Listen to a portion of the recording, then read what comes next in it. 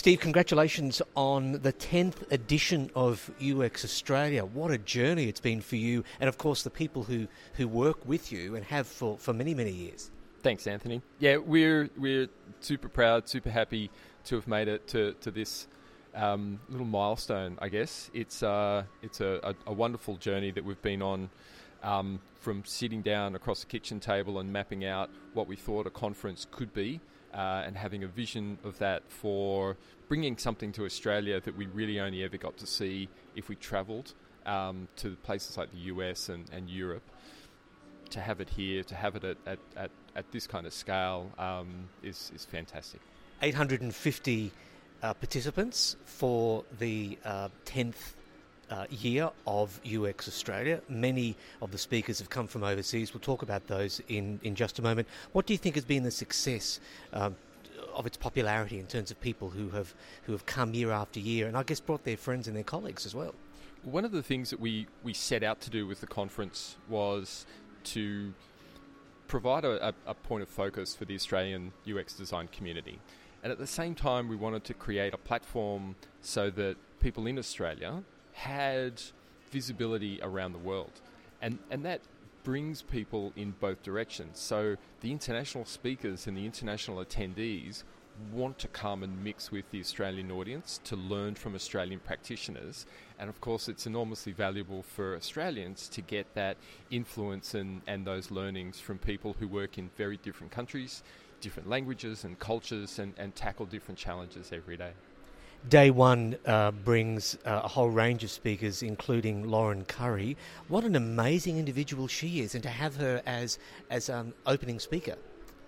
A 30-year-old Scottish woman receiving an OBE is going to be a remarkable story. Lauren's fabulous, and I've known her for nearly a decade, I guess. Followed her career in Scotland and now in the UK more broadly, working in service design, working to further the cause of design, working on diversity, trying to get more women into the design industry and into tech. She's a wonderful, wonderful human being. Yeah. And what other aspects of the two-day conference are you excited about particularly? I love the energy that we're going to see this morning. 850 people who come together. This is their once-a-year opportunity to come and hang out with people from all around Australia, their friends from around the world, their professional colleagues and their professional family come together. The energy that we're going to see in this room in an hour's time, or at 8:30, will be phenomenal. There will be hugs and laughter and stories as people reconnect, and that for me is one of the most exciting things. It's one of the parts that I'm most proud of. But we're going to have people talking about ethics and politics and how designers can have long-term impact, which are all big ideas for the design community at the moment. And then we're going to have people who are diving deeply into the nuts and bolts of being a good designer. So we have this really nice mix between hands-on things, hands-on tools and techniques that people can go back to work and use on Monday, and then these other talks that get them inspired to go back with energy and passion to have an impact. When I was talking to some of the participants of the workshops over the last 2 days, asking them what they loved about the workshop, their feedback to me was the ability and the time to be creative and to allow those so-called blockages that they may get at work, and the freedom they have to think clearly and to think differently, and I guess, and also to be challenged in an environment where there are others who are like-minded in what they do.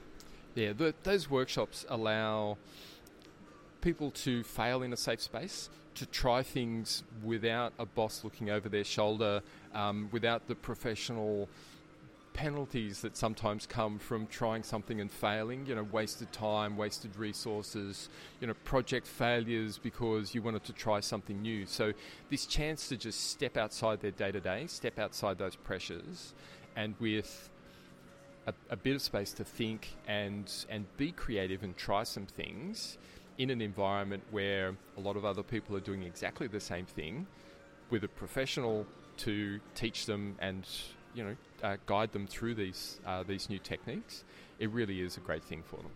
And does a conference or the success of a conference, the magnitude of UX Australia, is it measured when you get feedback from people saying, I went back to work, I applied these techniques, these principles, and it has transformed what we do in our workplace? That is absolutely one of the hopes that we have for the conference.